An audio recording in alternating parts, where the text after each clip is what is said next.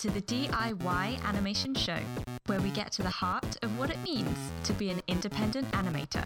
I'm Lauren Morse. And I'm Jessica Dahl. Together with our guests, we'll explore tips, tricks, the psychological, the fundamental, And above all, how to make whatever you can with whatever you've got. from the keys to the breakdowns and everything in between. The timing's right to do it yourself. Let's get rolling!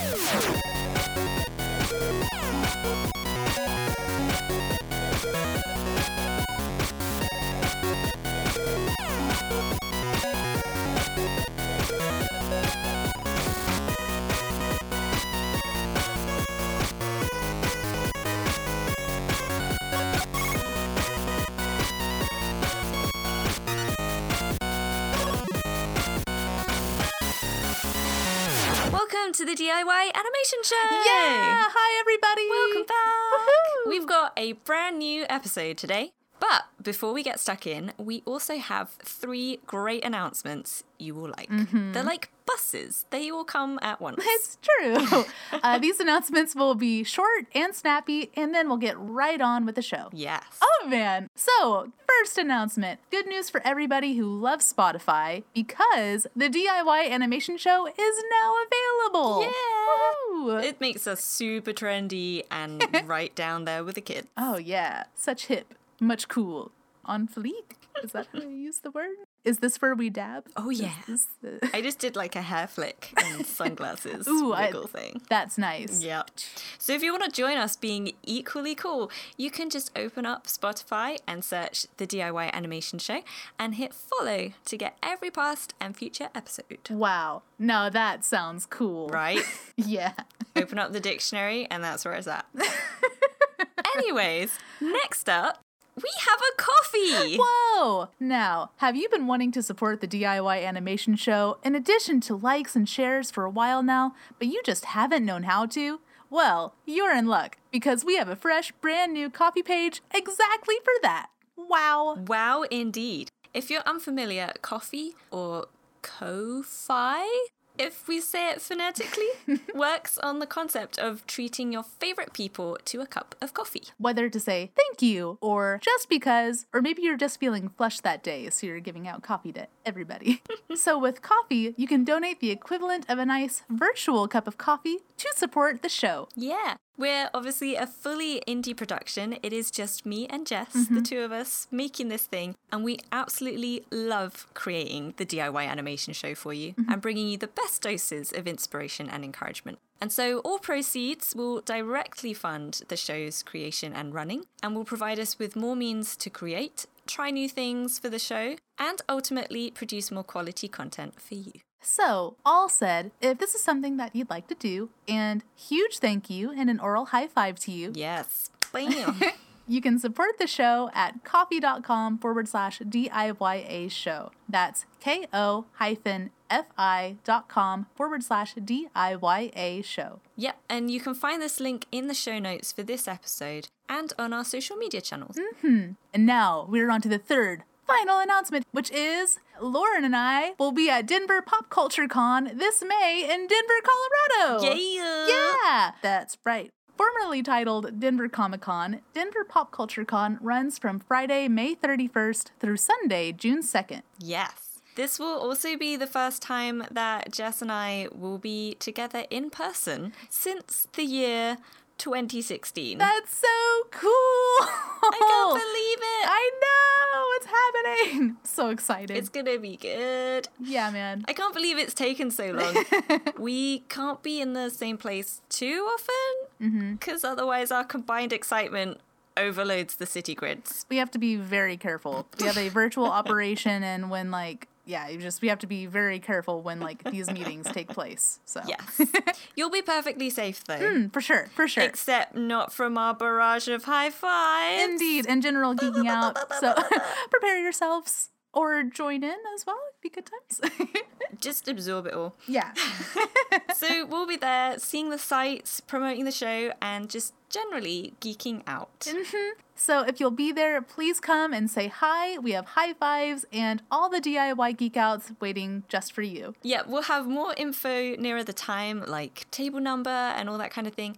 But we just wanted to put this info out there into the interwebs for now. Mm-hmm. Yes! Woohoo! And that, my friends, is it for housekeeping. We did it. Yes, good job. Yes. Well done for listening. Yay. So now it is time to dive into yet another fantastic interview. And we have a really good one here for you today. Mm-hmm. Yes, we are here with writer and director and creator Cinzia Angelini and producer Andrea Emmes to discuss Mila, an incredible 3D short film raising awareness about children impacted by war. It's a topic close to Cinzia's heart. The story is based on her mother's own personal childhood experience of bombing raids in her hometown during World War II. And with Andrea Emmes on board as Mila's producer, these two become an unstoppable team, in it for the long game to make strides for a movement about this important issue.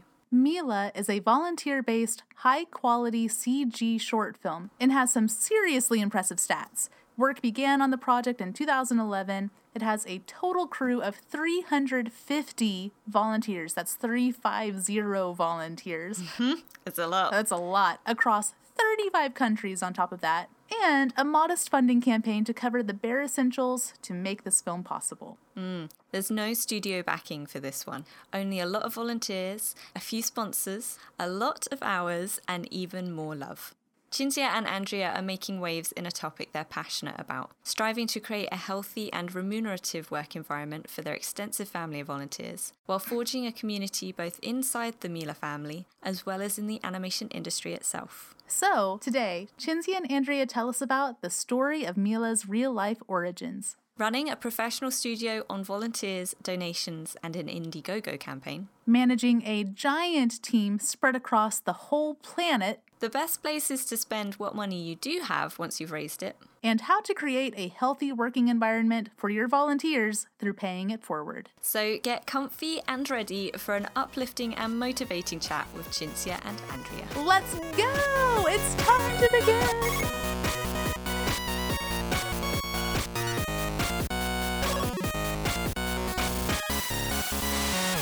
So we've been really excited to see the trailers and clips for Mila. It looks absolutely beautiful and the story sounds incredible. Could you share with us a synopsis of what it's about and why you wanted to make the film? Yeah, so I'm Cinzia, I'm the director of Mila, and I came up with the idea a few years ago because it was time for me, after 18 years of animation at the time, being in the animation field, to work on my own film. And so I thought a lot about what I wanted to talk about. And the story that my mom always told me growing up as a kid, as a 5-year-old in the middle of World War II in northern Italy, in Trento, where our family is from, always resonated with me. And I thought it was very interesting to approach a story about the distress of a kid in the middle of war with animation, because animation is the medium I love, and I wanted to do it that way. So Mila is the story of this little girl, Mila, that finds herself in the middle of bombardments. We start with a dream, and we kind of show her life before war, so the peace, the market. It happens on top of a carousel that turns around. The carousel represents childhood and innocence and all of that. We see her mom, so she's happy, and then she wakes up. She was just dreaming, and she's on top of the same carousel, but it's destroyed. So that's kind of representing what war does to kids. So from there, we understand she's alone. It's the war attack happens. She's, of course, a kid in distress. And there is a stranger, a woman that saves her. Eventually, we understand that also this woman lost everything. She's alone. She lost her kid. She lost her husband. And they spend the night together, getting to know each other. And she basically takes her to escape the bombings. And the end is very hopeful, because they decide with many other people to leave the city, and now they are like a new family. They decide to go together. They're two souls that lost everything, and they're kind of lost. And by finding each other, they kind of find hope for a better future again. So this is quickly Mila's story. Wow, that sounds wonderful. It sounds incredibly powerful. Mm. So with Mila, we have Cinzia, the director of the film, and we also have Andrea with us too, and Andrea is the producer for Mila. Could you guys tell us, how did you both come to work together on the short film? Yeah, well, Cinzia and I initially met through a mutual friend back in 2010.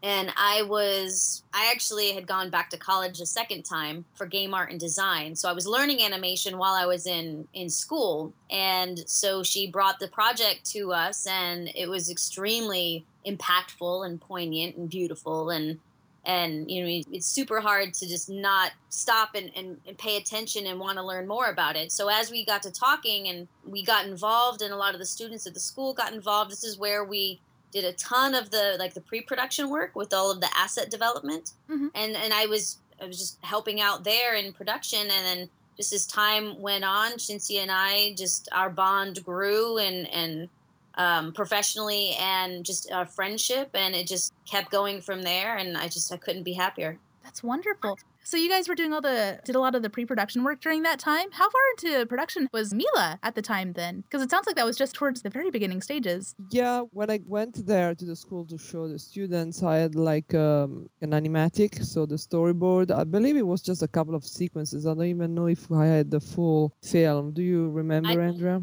It wasn't at that point. Later on, you had it, because I remember when we were doing a lot more concept, it was. But I think at that point, when we first met, it was only the animatic in the first teaser trailer. Yeah, and then the model of Mila we had, and then I think we reworked, pretty much it. I think not much. So the idea, the story was, pretty close to what it is today, and the animatic character designs was there, and some pre-production work, like as far as visual development, but not much. So we went from there from 2010 on, and built it, slowly. That's wonderful. I'm really curious, how long have you been wanting to tell the story of Mila for? I didn't really know it was Mila, or that story in particular, but since I was a kid or a teenager when I started to actually have more of a concept, of the world around, and I was about 17, 18 when we had the nasty war in Yugoslavia and the Balkans, so I was very impacted by that, plus all of my mom stories of her as a kid, and my grandmother as well, that went through 2 world wars. So I always knew I wanted to do something that was talking about war and against war, of course. I remember I did some early experimental animation with the footage from the Rwanda massacre. So I was always there. And then when it was time to do it professionally at a certain level, because after, almost 20 years in the animation business, I knew what I wanted to do and how I wanted to do it. That was very natural for me to go there. And from all the stories and the things that I've seen, the one that was closer to me was actually the actual story that my mom always told me over and over, of how she would just freeze, do nothing, be terrified. Just like the kid that we recently saw from Syria, or many other, images that we see from war zones, where you see these kids that are just stunned and they cannot do anything. They're just there. So that's a bit what pushed me to start thinking about and building the story around this, because you cannot actually have a story or a character developing with the character not doing anything. So that's just the spark of what the kids feel, and then I built the story around it. That's incredible. It's pretty powerful. So in those early days, was it clear to you how you would go about making Mila? Did you find that your backgrounds in feature animation and the entertainment industry helped inform that approach? Yeah, I started as a traditional animator, so like drawing on paper, when we used to draw on paper. And paper, what's that? Yeah. So that's my background, and then as I was a dreamer, before Spirit, I think it was 2001, after Toy Story came out, everybody wanted to switch to CG, to computer animation. So I was one of the first guinea pigs to be trained as a traditional animator and see how traditional animators would do in CG. Oh, wow. So that's why I have a background in traditional animation, and then I had like 10 plus years into CG. But in 2010, my job was CG animator. So I wanted Mila to be as impactful as possible visually for the audience, and I decided to go with computer because I think between the camera moves, the effects, and everything, that would show the impact of war more than not going the graphic way with 2D, so with traditional animation. So that's why even if I love traditional animation and I adore it, for this film, I thought that it was perfect to go computer animation. And I also decided to not have any dialogue, to keep it as universal as possible. Even the name of Mila, it's a name that you could find in many, many countries. It's easy to pronounce. And so the goal of Mila is to be as universal as possible. So there is only music and it's just a score. And no dialogue. No, that's beautiful, especially for the topic too, because it's so, I mean, it's not specific to any particular country or language or anything like that. It's something, I feel like with the topic, like the child survivors of war, it's not a specific problem. It's something that all countries in the world experience. It's a very human problem. It's not just a timely thing, it's timeless. It happens all the time throughout history. Exactly. Yeah.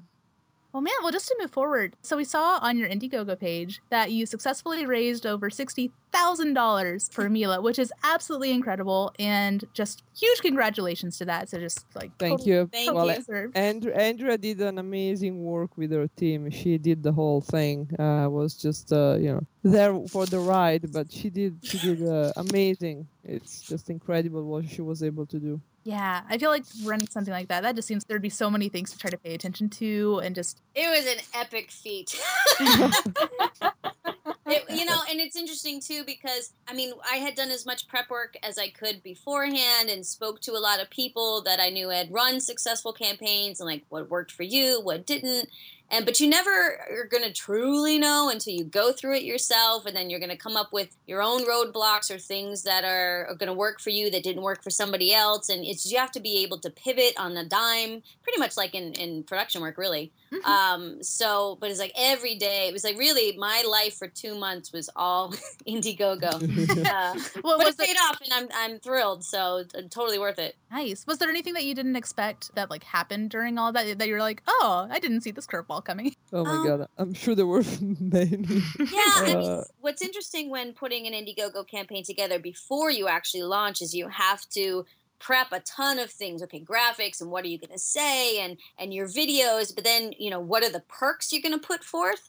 And so as we're like brainstorming and coming up with all these like ideas like, oh, well, we would love this and what if we did this and we offered this? And like, oh my gosh, yeah, that's going to sell like gangbusters. And then it does nothing and nobody's interested. Oh no. You're like, oh, okay, that's good to know. Okay, only me. All right. So, so we've had to have a lot of backups or figure out on the fly or do surveys and go like, hey, do you like this? No. Okay, good. What about this? Yes. Okay, well, let's do this. And so, like I said, there's a lot of flexibility needed and being able to, much like you do in production where you, quote, kill your babies, where you have to just let things that you've worked on for a long time go because it's not working. It's kind of the same mentality in a lot of ways. So, and I was constantly updating and putting information out there and just trying to understand the social media aspect of everything. That was probably my biggest challenge, I guess, is understanding that the way Facebook works is different the way Twitter works, which is different the way Instagram works, and the mentality of the kinds of posts that people are expecting in order to get a stronger result. And I have a fantastic social media team that helped educate me, and then helped me in moving forward. So it was an education for sure.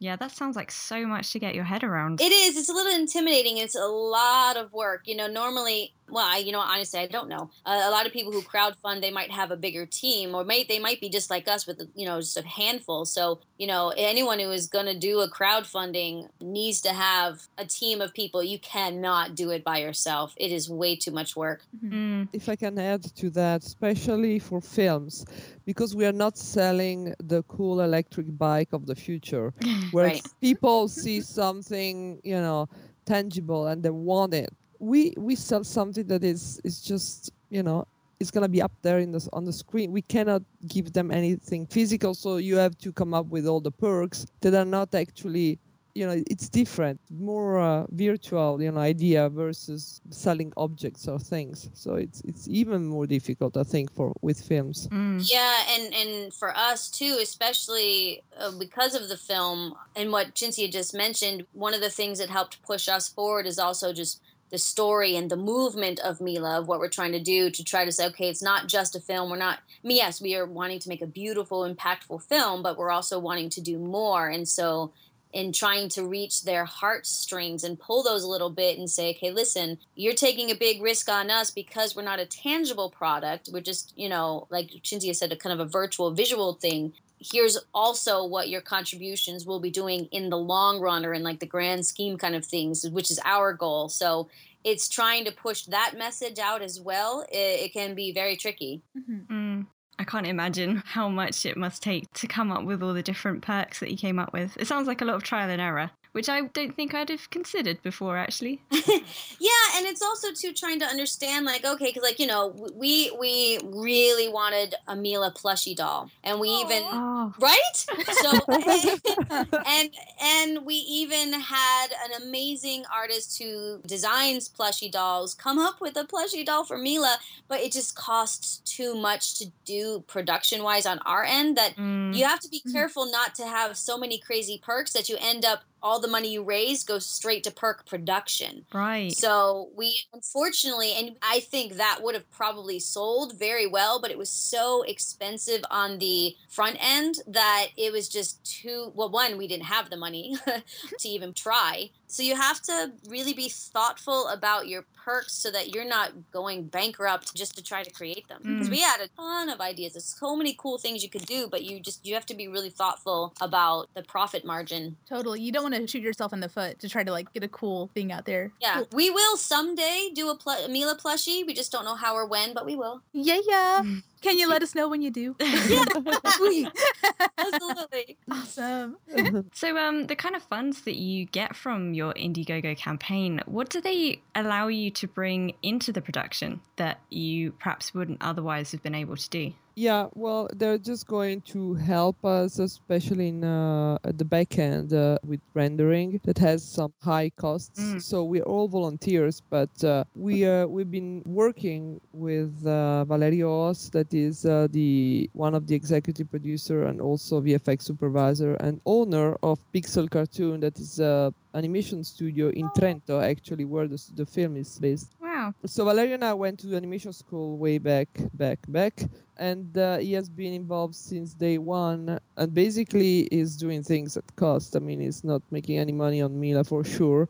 He asked for a grant to the Trentino Film Commission because he was born in Trento, so he could. I was born in Milano, so I could not legally. So he did ask for that. We had a grant that is just dedicated to that, to rendering. But as you've probably seen from the teaser trailer, Mila is very, very high quality. So rendering one frame sometimes is hours of rendering time. You need machines, you need time, you need people to set up those files. So most of the Indiegogo funds will go toward that. Plus some will be for music, some will be for some licenses that are needed. We have great sponsors like Solid Angle that gave us 30 licenses of Arnold, that is a very powerful renderer. So they gave us 30 licenses for free for Mila.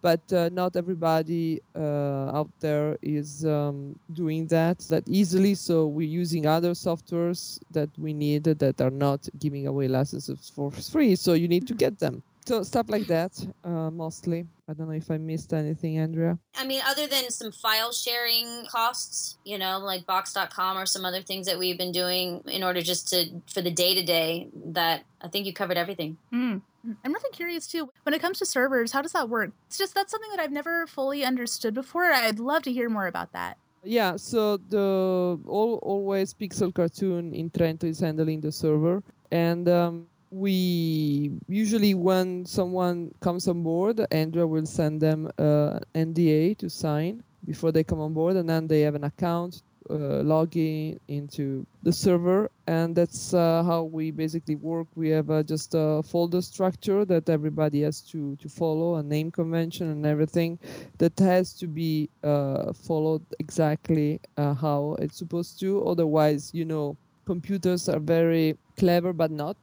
So if you have a you have a dot or you have a space or you have a capital letter that is not supposed to be there, you're not going to render, stuff like that. So it's very tricky because it's working, of course, because we are rendering, but it's very fragile because of 250 people, spread around the world using it. So if somebody doesn't follow the name convention, for example, we'll have issues. We'll have to go back and look what happened. Oh, this and this didn't do that. Okay, well, we'll fix it. But it takes time. So, of course, as you go forward with a production like this, your server gets stronger and stronger because people do what they're supposed to do and they upload things as they are supposed to. But it's very tricky compared to a server that is at the studio. And usually even big productions have issues with pipeline. I mean, that's always a big discussion at the beginning of the film. Every production tries to take the best of prior production and come up with a better pipeline because there is always room to improve it. It's just a big deal. So I think considering, that we basically had no resources for 5-6 years, we did a pretty great job. Yeah. Definitely. Yeah, it's looking amazing right now. It kind of moves into something I'd like to ask, which is Mila is such an immersive and obviously well executed film. It must be pretty intensive to make as well with such a comparatively small budget and small amount of resources. How did you decide what areas to put emphasis into in order to achieve such a big budget look to the film? Well, in order to achieve that look, I think you need to put emphasis everywhere. Yeah, pretty much. First of all, the story, because I am a strong believer that no matter how your film will look, if it's amazing, beautiful, if you don't have a story, you don't have a character you care for, it's kind of just an exercise on how to render or how to animate. You kind of lose the heart of the project if you don't have a strong story. And we see that on feature films too. Sometimes we go see films that are like, yeah, okay. So, yeah. So if you don't have the story, why, especially if you have to embark in such a adventure with no money, all volunteers for years, don't even go there if you don't have a strong story. So say that I had the fortune, of course, to have many friends that have been, professionals and have so much experience in the animation world for many years. So I got amazing people collaborating from the beginning at all levels for character design, visual development, modeling. Not even going to mention everybody because we're gonna be here for another hour, but.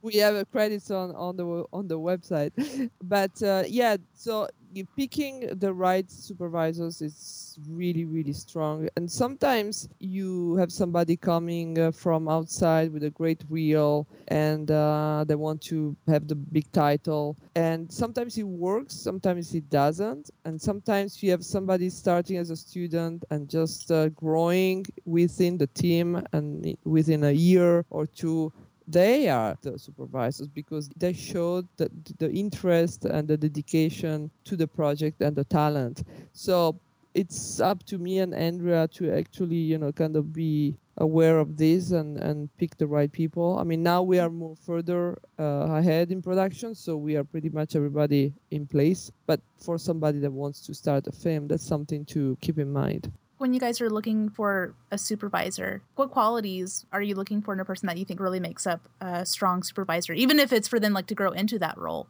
For me, it's a matter of communication skills. I mean, obviously, and Cinzia can talk more about the talent and technical side of things, but for me, it's about communication skills, it's about reliability, it's about people skills sometimes. And, it's interesting because we have so many different cultures involved. Even though everybody on the project speaks English, 85% of us, English is not the first language. So finding someone who is gracious and kind and patient and on it and understands the volunteer aspect of how we are moving, I think helps. because you have to have a certain kind of mentality going into this. Like for me, I always joke about it, but it's kind of true. I gave up trying to make a production schedule or deadlines and milestones because it was laughable, only because we are running this as much as a professional studio as we can, and I think that's made a huge difference and helped. But we have to understand that because we are all volunteer, I can't go to someone and say, hey, if we were in a professional studio, this shot or this little task you're doing should really only take a week, maybe 2, not 2 months. But this is people working after they come home from work or on the weekends or when they have time. So you have to understand that we can't be as demanding as we might be in a 40-hour work week professional studio setting. So having that kind of a person for me is, I think, beneficial when looking for a supervisor on my end. Mm-hmm. Yeah, as far as me, when I get reels, I usually, if it's animation, because of course of my background, I would review the animation reel. Maybe sometimes I can share it with the 2 leads that are helping me giving notes. If it's something, another department like lighting, mostly at this time we have lighters or compositors or effects artists. That's what we still need to finish. So I would send it to the supervisors for a review this is for artists. To pick the supervisor, I think the best is to have somebody on board and know how they work with the team and know how they communicate, like Andrea said. Know how much time they have to dedicate to the project and then move on. Those I think have been the most successful. We have one example where we lost one supervisor and someone from the team recommended a supervisor and it worked out great. So, but some other times we had people that wanted the title and then they did nothing. And then you lose time and you're pushed into letting them go, finding somebody else that maybe have a different approach to the department, and everything starts over. So it could be it's tricky. It could be very time consuming not to find the right person right away. But, with a volunteer effort, it's really hard. We're not offering, gazillion dollars a week. And then you find people, that's no problem. But so we are just finding the best because they're volunteering for Mila. Yeah, it sounds like so much of it is just being a team player and like being open to communicating clearly and all of that too. And I have to say, so with the team of 250 plus people volunteering, like that's incredible. Everything about this production is incredible to me. Well, they're not all working now because many wrapped up, like modeling and rigging and biz dev mostly. They're finished. So the team actually working now is probably 100 people, Andrea? I don't know. Probably a bit over. About 170 maybe overall. As far as like we've got some animators who are just doing cycles, or some are doing shots, or production people or waiting for shots. People who are considered quote active are probably a little over the 120 maybe. Yeah. So but it's a big team, because when you're volunteering, you maybe you can do 1 shot or 2 or 3, but it's a different pace than traditional production like a studio. What have you learned about working with such a big team of people spread out all over the world? To be diplomatic. That's always a good one. I learned to pay attention to time difference, I guess. Yeah. Cultural differences, and reading emails with an open mind, because sometimes you get emails from a person that doesn't know English so well, is from another culture, and it might look a bit harsh or offensive, but it's not. It's just they don't know how to approach. So I think to keep an open mind with people and know how to work with everybody as best as possible, I think it's what I've learned mostly. Plus, of course, learning from everybody. There's so many talented people. But yeah, for me, it's been definitely a course on patience, right? Because you're on a completely different time scale. And it's been really nice too, because I feel the level of compassion that we have for our team, or we call ourselves the Mila family, because we're not just coworkers, right? Because normally, when you work at a studio, you create bonds and you have unity and stuff, but there's most of them you're not really that close to. You're just going in. Sometimes, unfortunately, people go in for a paycheck and then they go home. So for us, since we are all passion driven by this story, by whatever personal story that drew us to this, that connects us, that pushes us to want to create this film on our own time and volunteer based, that creates a level of compassion that is resonates. And so there's something that we all kind of connect with. And I feel like, usually, and Cinzia has talked about this before, like, when you're in your own little department, you see the department in front of you and the department behind you, but you're not really involved with anybody else. So it's been a very interesting learning process, especially for me. I mean, yes, I went to school for game art and design, which also half of my classes was 2D and 3D animation. So I know how it all works, but it's very interesting to learn more of the technical side from other departments as well, just outside of my production bubble. So it's been a very interesting and open environment that we try to do. One of the things we, like Cinzia had mentioned, if we have someone that came in as a junior animator, and then after X amount of time just impressed and pushed and so much, and then we elevate them appropriately and deservedly to a higher position, whether it's a supervisor, a lead, or senior animator, or whatever it is, we're open to find those people, but also listen to everybody. One of the things that we've learned on this is, we have our ideas, and we, especially with Cinzia's background, she has a wealth of knowledge of what works and what doesn't, but being open to listening to everybody. Just because someone comes in and they might be a junior on our project doesn't mean they don't have something important and valuable to help the production move forward. So that's been something, besides being flexible, that I've learned. Mm-hmm. That's wonderful. So, like, along with that too, it almost sounds like there's, in a manner of speaking, that the Mila family is pretty open for kind of like internal collaboration almost. Because you're working with so many people, how do you make sure that the style stays cohesive between everybody? And then also along with that too, is there a core visual style that everybody follows? Basically, we work like any other big production would work and approach and tackle a story, a feature that is in pre-production.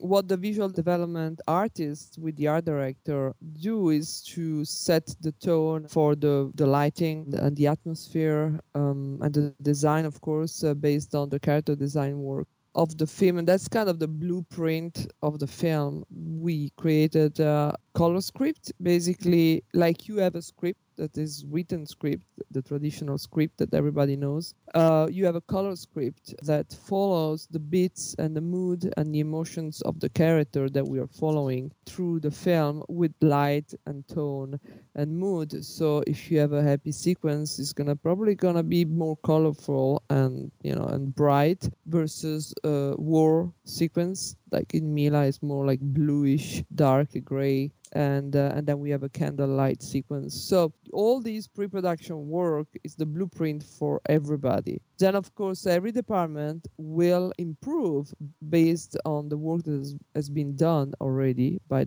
this step. So the art director, for example, a character has been modeled, it needs to be textured.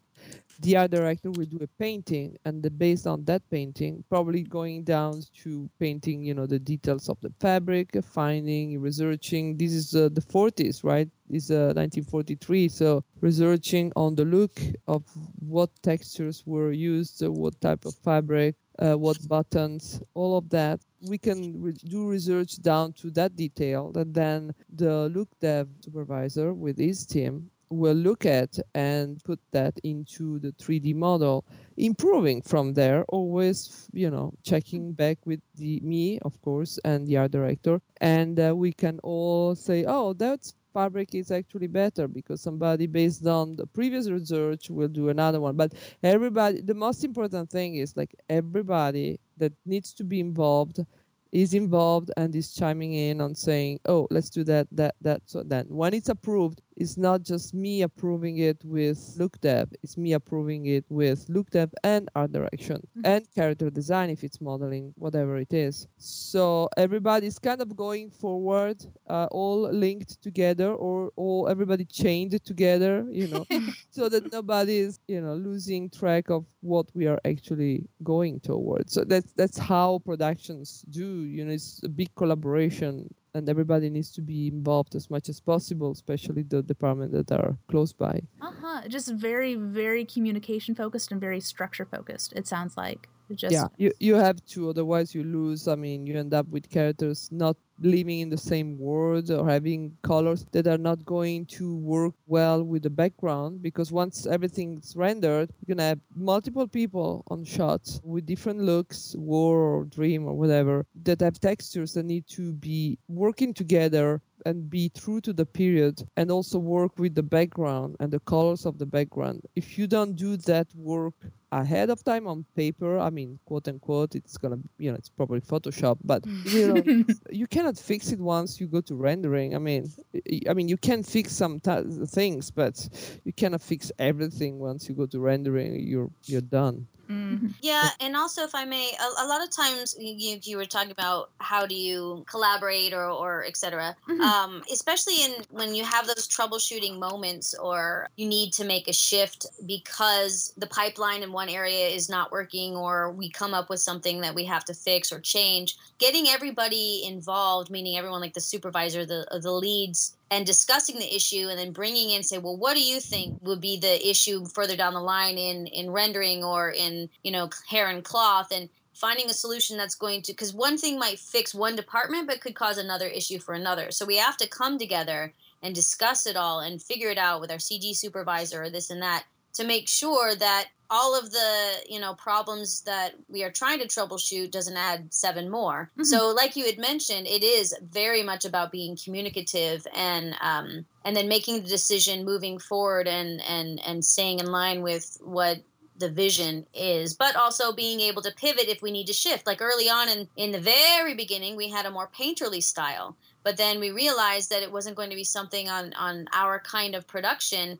that we were going to be able to maintain.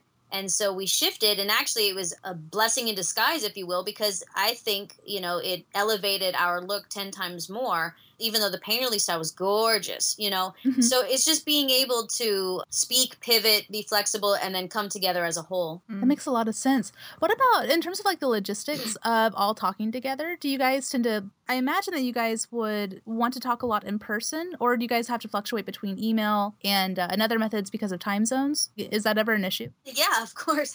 I live in San Jose, so I live 7 hours from Cinzia, right? And she lives in Los Angeles area.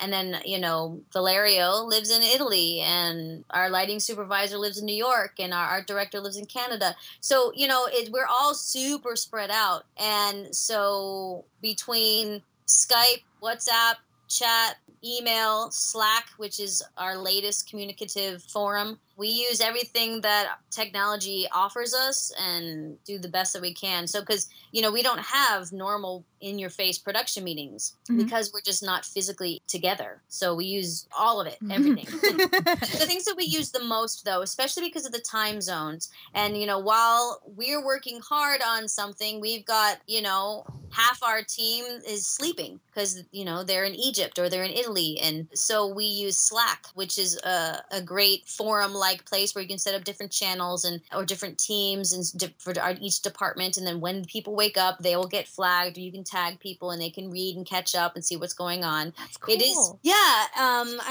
There's a portion of that is free. It's super expensive if we were to buy the full thing. So, we lose a lot of messages that are archived later. So we have to, also use email or also use another forum or just, so it's not just one thing. Like if we were in a studio, we would have emails, we'd have meetings in person in a boardroom, and we'd probably have a program like Jira or something where we could task and keep it all together. So we've had to be very creative. The DIY way. Exactly.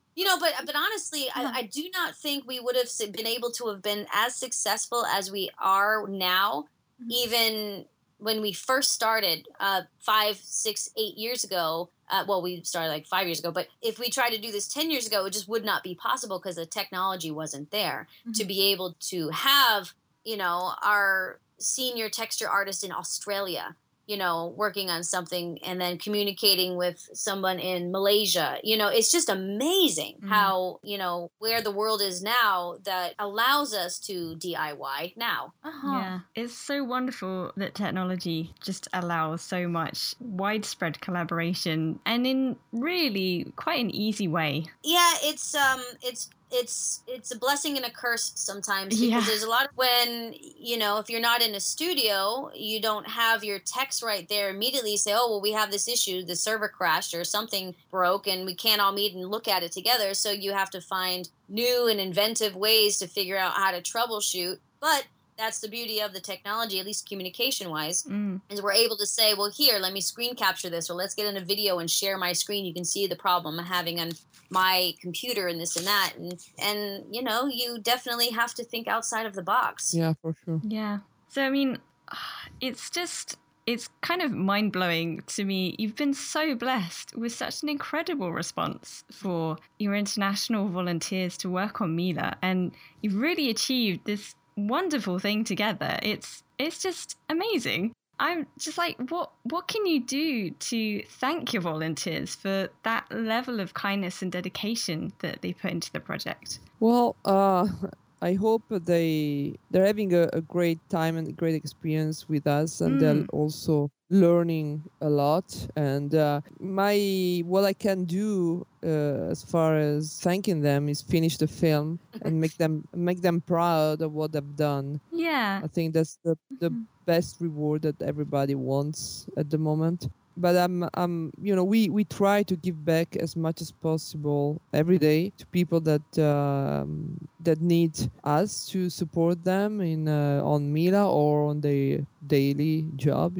We both, me and Andrea, know many people, and if we can help, we help to support them in their regular jobs. And they have a chance also to grow a lot. I mean, in 5 years, you can imagine how many people started as juniors and are now professionals. And part of that is also thanks to what they did on Mila, because we allow people to use password protected the assets or shots or paintings, whatever they are doing on Mila, for their portfolio. So that helps them move on to their careers, because if you work on a big studio, you cannot use what you're doing until the film is released, usually. Yeah. So that's kind of, especially for people that are starting, that's kind of a pain, because you have a lot of stuff you've done this last year, but you cannot use it. So it's not helping you.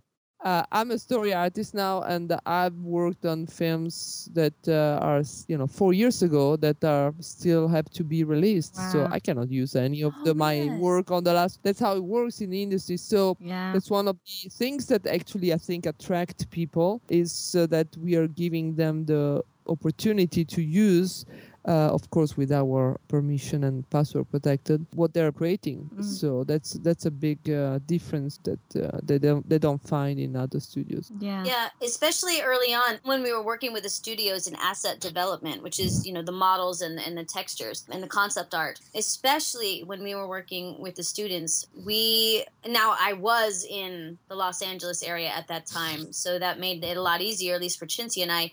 So, and we had a bigger team collectively there, even though we were growing with, we had a lot of people from the UK who did a lot of amazing assets, and of course, all over the place.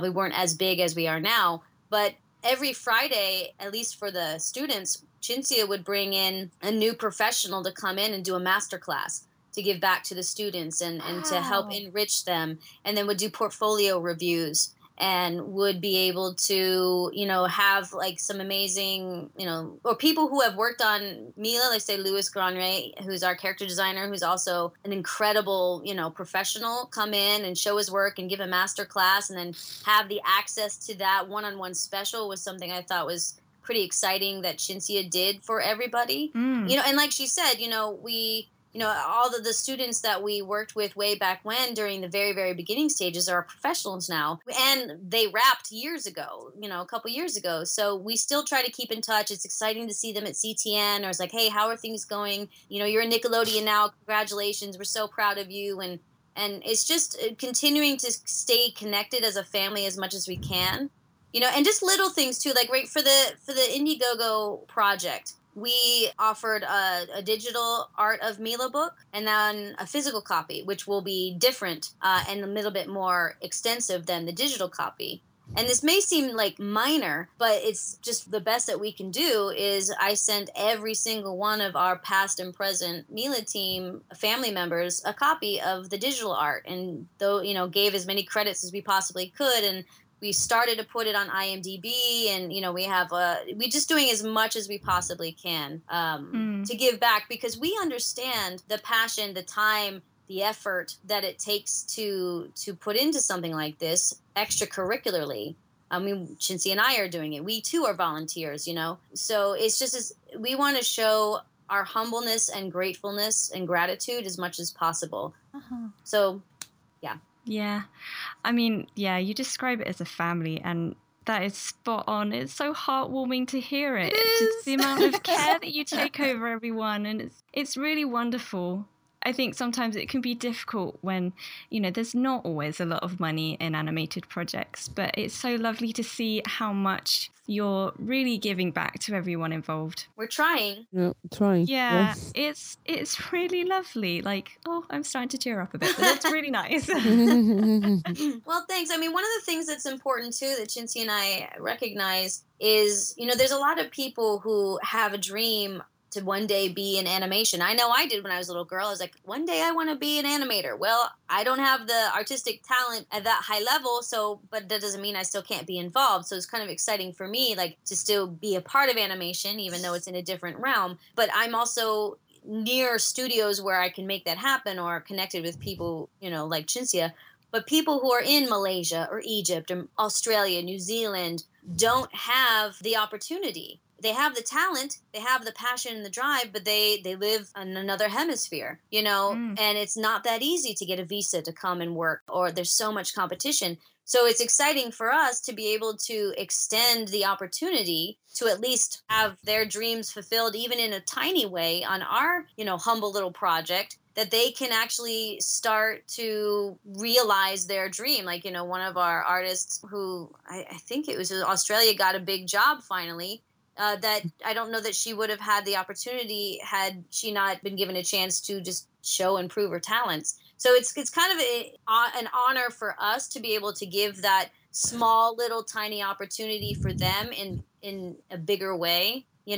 Just to even be a part of their journey and have that realized when it might not have been realized before is quite exciting. Yeah. Okay. Yeah. Again, that's wonderful. It's super heartwarming again. And it's just, I don't know, it's just really cool. Again, like, this is a film that's not just raising awareness about a very important and serious topic, but it also seems like it's actively helping the people that are participating in the project. That's really, really cool. Yeah, that's really impactful. Yeah. We're trying. Thanks. I mean, and you're dealing with human nature and you're dealing with beautiful souls, but everything is not always going to be roses and candy. So you get to just roll with the punches, and you can't please everybody. But if you just try and give your all, then, Yeah. Yeah.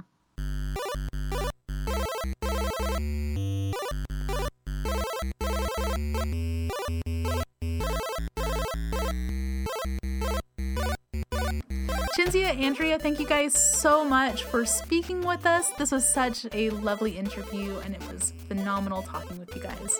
I think it's so inspiring how you've taken a very important topic like children of war, especially one that ties in with your personal family history, and you've turned it into this really beautiful, informative thing that can help people. And you guys are really something. Thank you so much for all of your work and efforts doing this. It's great. Yeah, I found it a real education in so many different areas. Thank you so much for sharing it with us. Yes. I just think this is such an incredible project with a really healthy, compassionate goal and motivation behind it. And on top of that, I'm just super impressed with the logistics of how they work with everybody to make this film happen in general. I love all of this. Yes, yeah. I was really impressed and really moved, actually, by what they're doing to repay all their volunteers. You can see so clearly that they really fully understand what they are asking their volunteers to do and to achieve.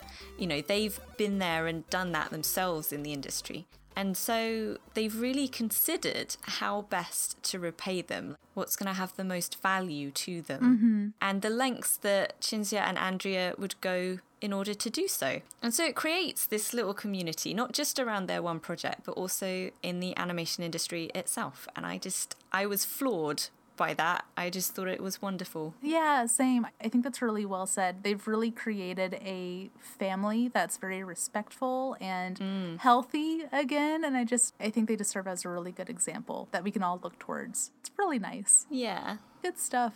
Well, if you would like to check out the trailer and find out more info about Mila, you can visit milafilm.com. That's MILAFILM.com. And they also have a donation button there if you'd like to help them with further support. Yep. And we'll have all the links in the show notes for this episode at DIYanimation.show/DIYA 18. That's 18. Yeah. We'll be back with part 2 of this interview on Wednesday, the 17th of April, where we discover how to find projects like Mila to work on, why you should pick a story that's important to you for your animated project, the importance of showcasing hope through storytelling, and, of course, the one most vital thing a DIY animator needs. Oh yes. Well, in the meantime, you can subscribe on Spotify, as well as SoundCloud and iTunes. Lovely. You can also help support the show through our new coffee page, ko-fi.com/DIYA show. Yep. And follow us on Instagram, Twitter, and Facebook for all the updates. Until next time. Follow your hearts. And have fun animating. Yeah! See you later. The DIY Animation Show is an indie production from your hosts, Jessica Dahl and Lauren Morse. Our theme music was provided by Azure Flux.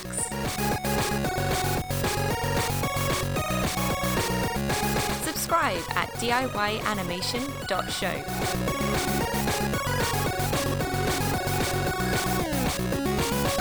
If you liked this podcast, maybe you'll enjoy more art and story podcasts from our friends at the Oatley Academy of Visual Storytelling, featuring insights from some of the most inspiring voices in animation, games, biz effects, comics, and children's books.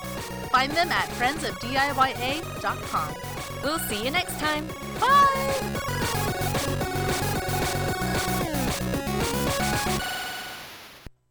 It's interesting, right? Because sorry. So in Azure. So wow, holy crap. So let's try it again. That was awesome. I want these for retakes. So. We'll collect them all together and send them to you. Totally. Right. My brain just tried to say 4 things at once. Okay, ready?